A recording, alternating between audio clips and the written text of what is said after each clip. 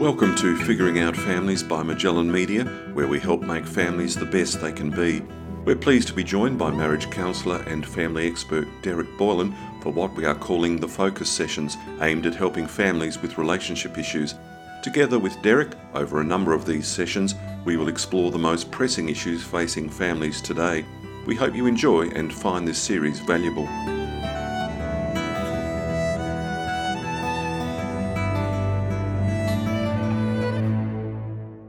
Derek, today we're looking at extended family and some of the issues that people or couples can have with extended family members. This sounds like a really interesting one. Yeah, it's one of the areas that couples struggle with a lot in their relationships. It comes up pretty frequently. I think that we have that sort of funny thing in our culture about, the mother-in-law and how do we manage that within a couple relationship. And, it's funny because on one level, sometimes it's true. Yeah, absolutely. And look, we've spoken extensively in previous sessions, Derek, about couples setting goals and prioritising who does what in the home to avoid problems down the line. But with the problem with extended family, is it more of a problem with younger couples when they're just starting out and they probably don't know the extended family that well anyway? Absolutely. It is. It's a real challenge, particularly for couples in the early years of their relationship. It's one of the most common difficult issues for couples to struggle with. And it's difficult because they do often care about and love their families, but they also care about and love this person that they're in a relationship with. And they're trying to work out, how do I do both, and they can sort of struggle to work out what's the balance there. Okay, and why do people meddle? Do they just feel the need to meddle, or their advice is better than everyone else's? Look, I think it probably it's a bit of personality. There's often personality differences. Different families come with different norms and ways of doing things, and how they manage their money, as we've spoken about in previous sessions, leisure and how they spend their time off, how they express affection. Hugs, cuddles, kisses, those sorts of things. I mean, families are just really diverse in the way they do things, and in our own relationship, we're trying to develop a new way of doing things that works for us, and so that means making change, and change is often difficult. It's a growing process, and it can be a challenge to work out how to manage that when other people maybe don't think that the way we want to do things is the best way of doing things. Yeah, and I mean, families really are a microcosm of the world at large and the issues that we see on the daily news, but they're no different in many respects.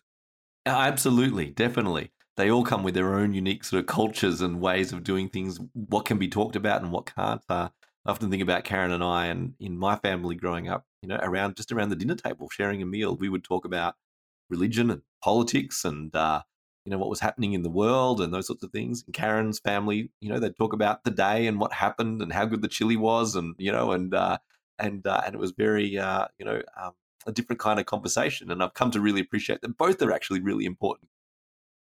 Yeah, well, we're all told from an early age, I think, that two things you should never discuss: politics and religion. Yeah, that's right. Yeah, we got a lot of practice of doing that in my family. Yeah, well, we don't learn because we still do. I mean, it's still two of the most popular subjects around, I think. Absolutely, that's right. Now, the other thing you mentioned, which is important too, is culture. I imagine that if someone marries into another culture, or their spouse is from another background, that can cause issues too, because it's the unknowns. It sure is. And, certainly in my experience working with couples in relationship education and counseling, is when we marry into a different culture, whether it's cultural heritage, or whether it's a faith, religious background, those sorts of things, it can kind of be both a blessing and also a curse. That for those families that really see it as with a approach that way of being, having different cultural backgrounds, if they approach it from a perspective of openness and curiosity and wanting to learn, new ways of thinking and ways of engaging in the world, it can be a real blessing in their family life, and certainly for their children, to be exposed to such a diverse way of understanding the world. Karen, for instance, she grew up in a family. Her mum's Anglo-Indian, her dad's Burmese, and I've got to say, when we started going out, I experienced a whole new world of culinary delight, and I was open to that, and so foods, curries, things that I'd never tasted before that were fantastic, and it was a real blessing. And our kids, love the diversity of food that we eat in our home. However, having different cultural backgrounds can also at times be a curse, particularly when couples and families sort of get gridlocked into what is the best way or the right way of doing things. Certainly I've seen that around faith differences for couples, and once they sort of get gridlocked into that, it becomes a very, very difficult place for couples to sort of work out the way forward. So it can be quite difficult. At the same time, when people are open to it, I've seen it be a real blessing to their own relationships and to their children growing up in those relationships.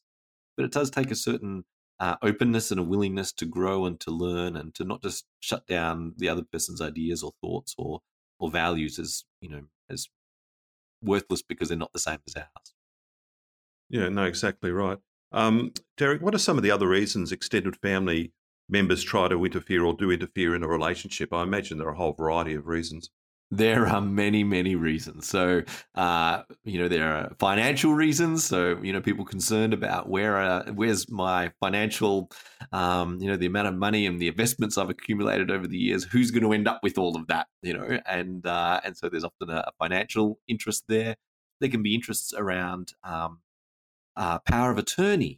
For older couples who are marrying or forming a new relationship, who's going to make the decisions? So extended family, we often think about parents, but extended family in terms of our, children that are an older couple maybe who are remarrying, who's going to make the decisions about mum and dad's health later in life? Passing on family heritage, so traditions, cultural, things of value can be a reason why families interfere in the way that we as a family are at Christmas or Easter or other sort of culturally important times of the year. And sometimes it's loneliness.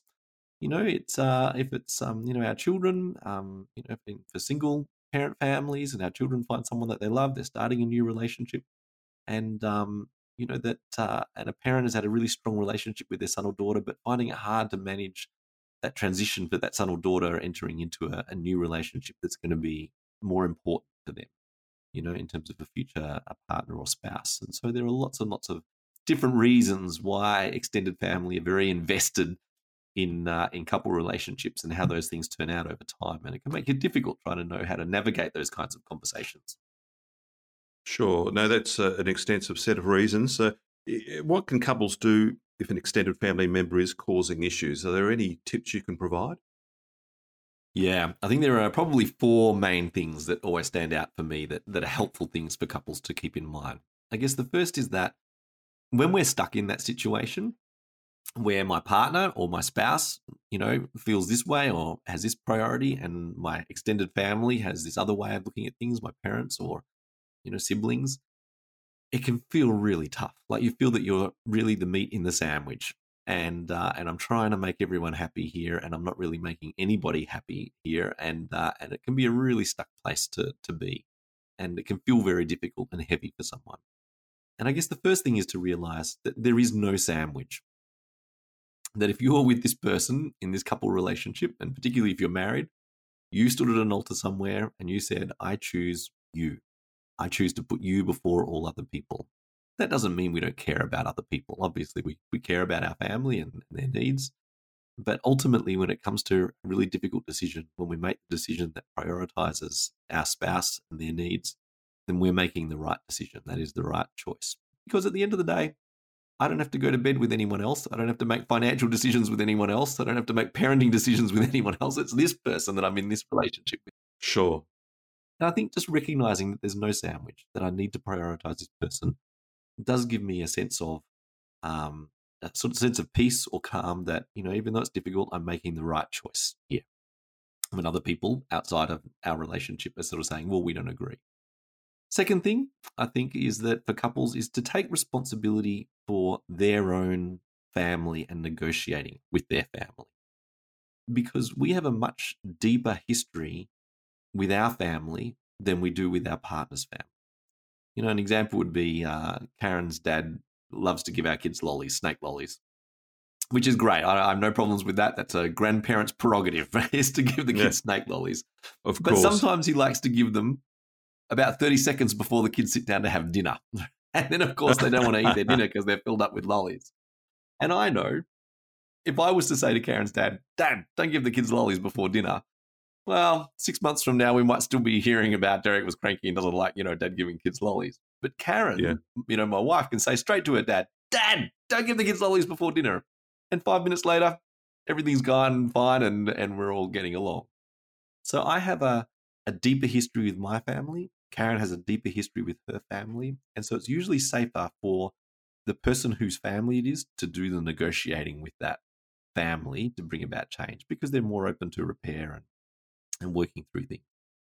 But I guess if we do that, we also need to keep in mind that our partner probably knows the best way to negotiate that. They have known their family for many, many years, and they know the best way to negotiate to get what they want from their family. And it might not be the way that I like to do things, but Karen knows the best way to do things with her family. Yeah.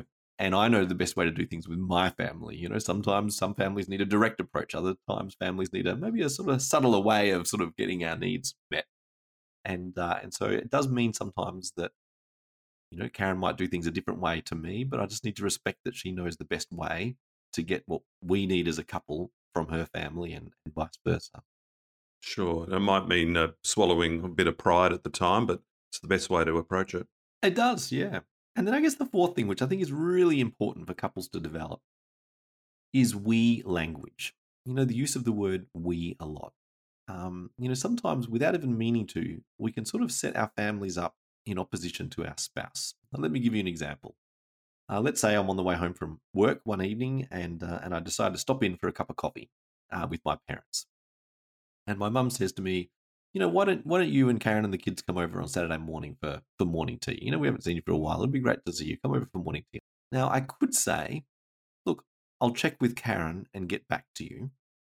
And the problem with that is that without meaning to, it's not my intention, but without meaning to, it can sound like sometimes to family like Derek wants to come for morning tea. Yeah. But Karen's the one who always, holds him back. Karen's the one who calls the shots in this, relationship. And she's the problem, right? In a sense, the way it's seen.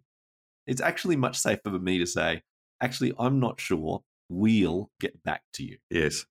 And then it's not me or Karen. It's us. We as a couple make these decisions together. And so then I go home and let's say I say to Karen, Mum wants us to come over for morning tea on Saturday. And Karen kind of goes, oh, no, look, actually, I've got work and we've got shopping and, kids have got soccer and, maybe not Saturday morning.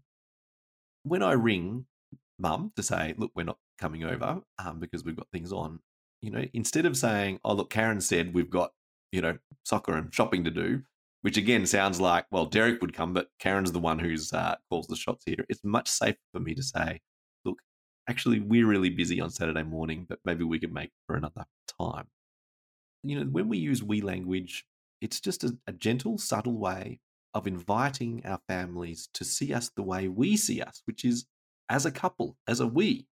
It also makes it difficult for our families to sort of push back and argue against that because, well, you could convince me, but you still have to convince Karen, or you could convince Karen, but you're still going to have to convince me. We become a more united, stronger force and as a couple when we do that. And also when I use we language, it confirms to Karen, Derek cares about me. Derek values my opinion. Derek's not just making decisions without considering my needs as well, So cultivating we and us language is really important for helping everyone around us, our workplaces and our extended families, to start to see us the way that we see us and the way that we'd like to be seen is as a couple.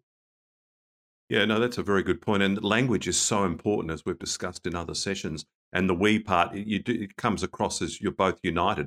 So it's harder for the extended family member, whoever they may be, to find chinks in your armor, I guess. Absolutely. Yeah, I think so too.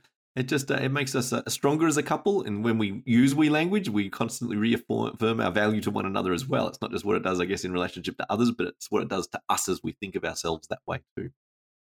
Yeah, no, that's right. Now, Derek, is this a relatively new problem, or have couples been having problems with grandparents and others for many, many centuries? I think this is an age-old problem. I think maybe it is the longest existing problem in couple relationships in history. There is this beautiful phrase in Genesis, in the Bible, right at the very beginning. where it says, "For this reason, a man will leave his mother and father and join with his wife, and the two shall become one body."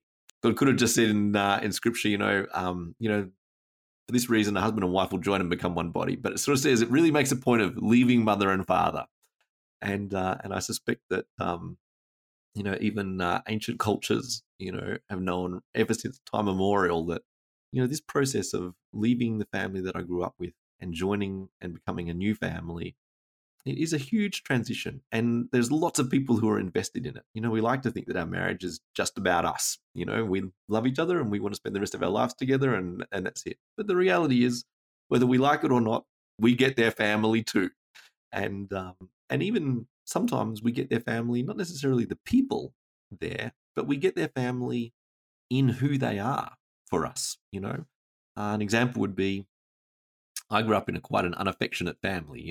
We don't hug or kiss or cuddle a lot. But Karen grew up in a family that is very affectionate, and lots of hugs, cuddles, kisses, tickles for kids, and things like that. And that's something that I really value in our relationship that comes through Karen's family. That's actually a part of her family, the family's way of being, that's now being lived out in our own relationship. So I think it's always been a part of couple relationships, and since the very beginning of time. Yeah, no, exactly right. Derek, I imagine it would be a good idea for couples to set boundaries early on. We've talked about boundaries a lot in different areas, but early on in their relationship, and clearly state what they expect of other family members. And as an adjunct to that, is there a right way of going about this without putting noses out of joint? Yeah, the reality is sometimes we just have to set boundaries with our families and say this is what is or isn't the way things are going to be. And it starts really early in the couple relationship, and particularly when, if children come along, because they're going to want to, over a period of time, begin to create their own traditions and ways of being as a family. How they're going to spend Christmas, how they're going to celebrate birthdays, how they're going to, do what they're going to do on Easter, and that's going to change as their family is constantly renegotiated as the family grows. And they're going to want to spend time, with their parents and their children's grandparents, and what's the right amount of time? When is the right time to have to spend time with them? These are things that all need to be negotiated, and we have expectations, and our extended family have expectations about that as well. And sometimes it does mean that we have a tough conversation about what isn't acceptable. I know, for instance, in our relationship early on, Karen's our house, our home was sort of, mi casa, su casa. Our house is your house. Feel free to come over when you like or want. Yeah. But even though I kind of had this idea of come over whenever you feel that you like or want to come over, it didn't really mean 7:00 on a Saturday morning. Right? That's time when I'm sort of sleeping in, maybe a little bit later in the day on a Saturday. Yeah, absolutely. And so it meant we had to have an awkward conversation about, look, we love having you over, and please feel free to come over whenever. But maybe just be coming over really early in the morning. It'd be good to just ring first and let us know that you're on the way, so that I have a chance to get out of my pajamas. So we do have to set boundaries sometimes with our families, and we want to set boundaries in a way that gives us the best chance of A, getting what we want, and B, protecting those relationships, because we do care about those people, and often we do want them in our family life, going forward. So I guess the first thing is that, when we want to set a boundary, is that often the way that family can experience that is that we're turning our backs on them, particularly that if we're, changing a sort of cultural tradition. An example would be maybe, say, your family always had maybe family dinner night on a Tuesday night. And that's always the way it's been. And everyone knows that the whole family get together on a Tuesday night, all the siblings and everyone, get together on Tuesday night. But you realize that, actually Tuesday nights doesn't work for us anymore. Our family's growing, the kids have youth group, we've got other things that we want to do. And, and Tuesdays is just not going to work for us. And we need to have a conversation with our extended family that says that we're not going to be coming along to family dinner night on Tuesdays anymore, or can we change that to another night if that's still important? But what it can feel like to our families when we make those kinds of decisions and choices is that, we're turning our backs on them, that they did the best that they could. Our parents did the best that they could to give us all these wonderful things. And now we just don't care anymore. Yeah. We're going off and doing our own thing. Yeah. which is not the case. Of course, we care about them, but we realize that our families' needs are changing and that we need to change in relationship to them as a result. So the way to have that conversation is to start by really affirming the relationship that you have with them and affirming what they've given to you in terms of the importance of your relationship and family life. A way to start that conversation is to start it like this. Mum and dad, one of the things that I learned from, your relationship was really the importance of our marriage or our couple relationship and prioritizing that and making decisions that really nurture and support our relationships with one another as a family. And what we've noticed is that there are things that are changing, and Tuesday nights is really difficult for us to be able to come along to family night, and it means that we don't have time as an immediate family sometimes when we'd like to. And so we really want to make a change here, and we just want your support there as well.